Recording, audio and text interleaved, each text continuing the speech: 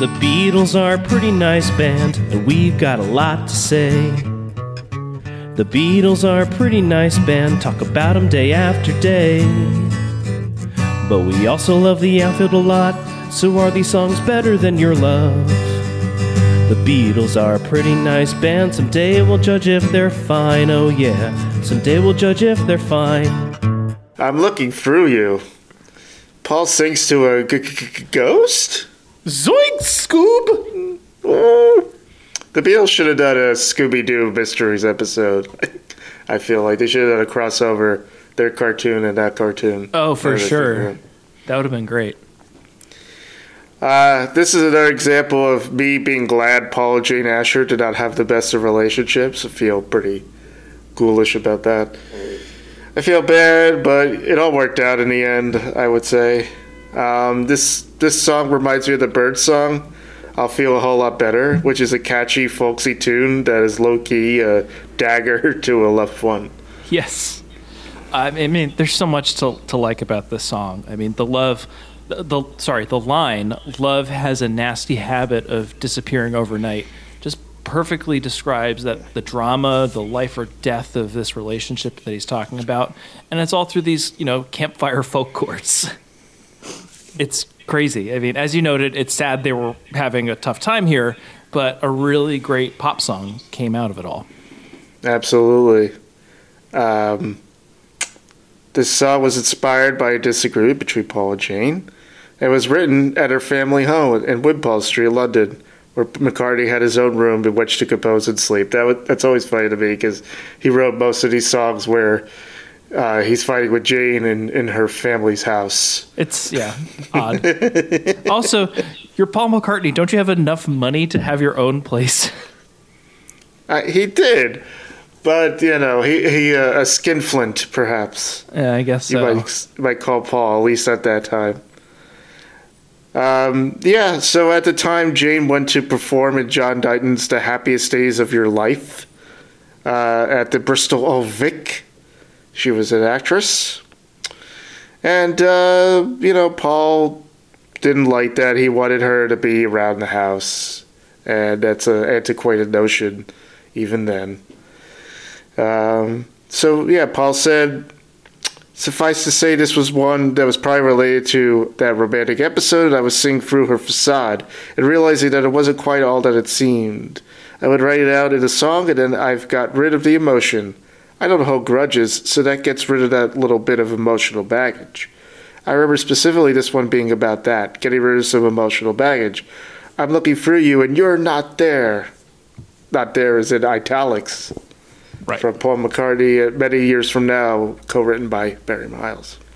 In his 1968 authorized biography of the Beatles, Hunter Davies recorded McCartney's thoughts while he and Asher were still together. Paul alluded to the fact he found it hard to commit to one person, though he acknowledged that his harsh words and song were inspired by hurt. Paul once confessed, "I don't have easy relationships with women. I never have. I talk too much truth." That's a fascinating quote. Mm. I mean, he's talked a lot about selfishness during this period, and yes, he's admitted that. Yeah, and he hasn't spelled it out specifically, but perhaps jealousy. I mean, it seems that he didn't like when the roles were reversed when she went off to do when she went off to do her thing. Meanwhile, he'd been doing it for years. Mm-hmm. And that is selfish, and it is jealous. It is jealousy, but at least he understands that now, I guess.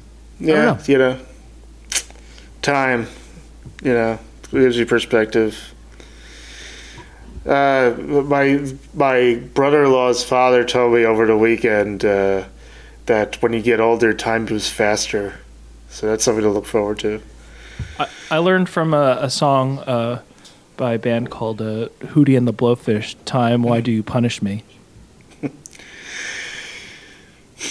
Hootie I can't believe that's our first Hootie the Blowfish reference on this podcast. They literally sang a song about holding hands as if we wouldn't notice. I listened to Wait a minute. Wait a minute. Well, there's no been no Beatles songs about cracked rear view mirrors. So, but I listened to a whole Hootie and the Blowfish podcast the other day, so it's kind of fresh in my brain. So And I see. And also, the Beatles never did a music video starring Chris Berman and Miami Dolphins stars. So, yeah. And the Beatles were not in a plot line in an episode of Friends. That's right.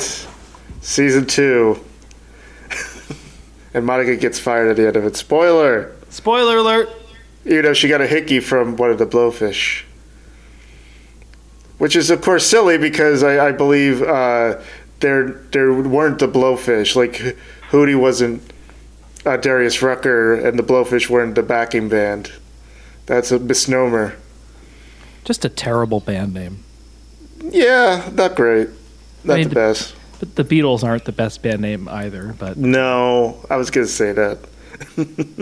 So who am I to throw to cast stones? The Beatles recorded the rhythm. They went through this song 3 times, remaking it, and then on the 3rd attempt, they recorded the rhythm track in 1 take and later overdubbed vocals and an organ. The organ was played by Ringo, who also created a percussive sound by tapping a box of matches with his fingers. Way to go, Ringo! I love that part of the song. So I guess Mal wasn't available. Well, I guess he was uncredited on the Anvil. So, the final release version of "I'm Looking Through You" features several faintly audible abnormalities, such as incomplete hand clapping, stray guitar notes, and tambourine hits. Whether these mistakes went unnoticed during post-production or were intentionally left in remains uncertain. The North American stereo version of the song contains 2 false guitar starts, which were cut from the other mixes. Allegedly, the engineers at Capitol Records thought the false start was intentional and left it in. And then millions of Americans were confused where they were when the albums were reissued on CD. Yeah, they're like, wait a minute, this was longer before. And that's is that a hashtag Beatles did it, like with the false starts in the recording? That would stay in. Maybe. I can't think of any right now that would be sooner. Mm-hmm. But you're probably right. Right in if we are mistaken. Yes.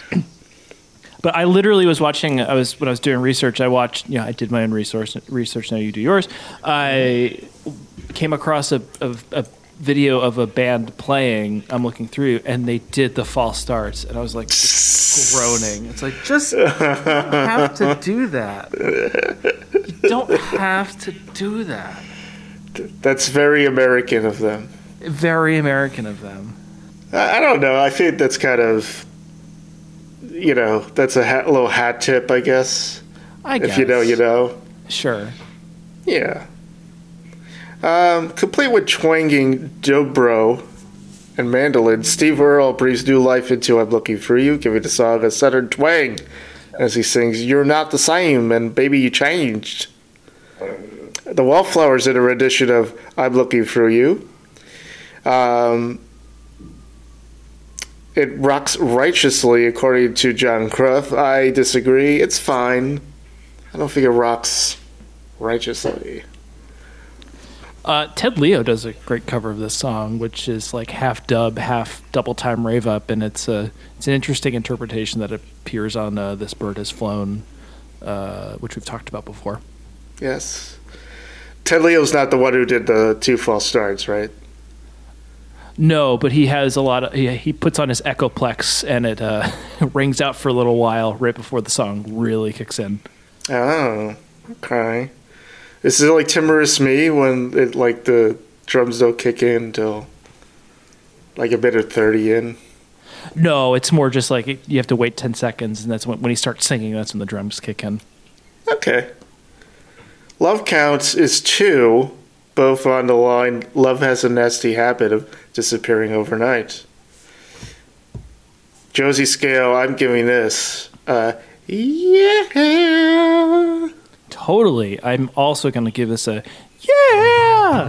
The Beatles are a pretty nice band, talk about them day after day. But we also love the outfield a lot, so are these songs better than your love? The Beatles are a pretty nice band, someday we'll judge if they're fine, oh yeah, someday we'll judge if they're fine.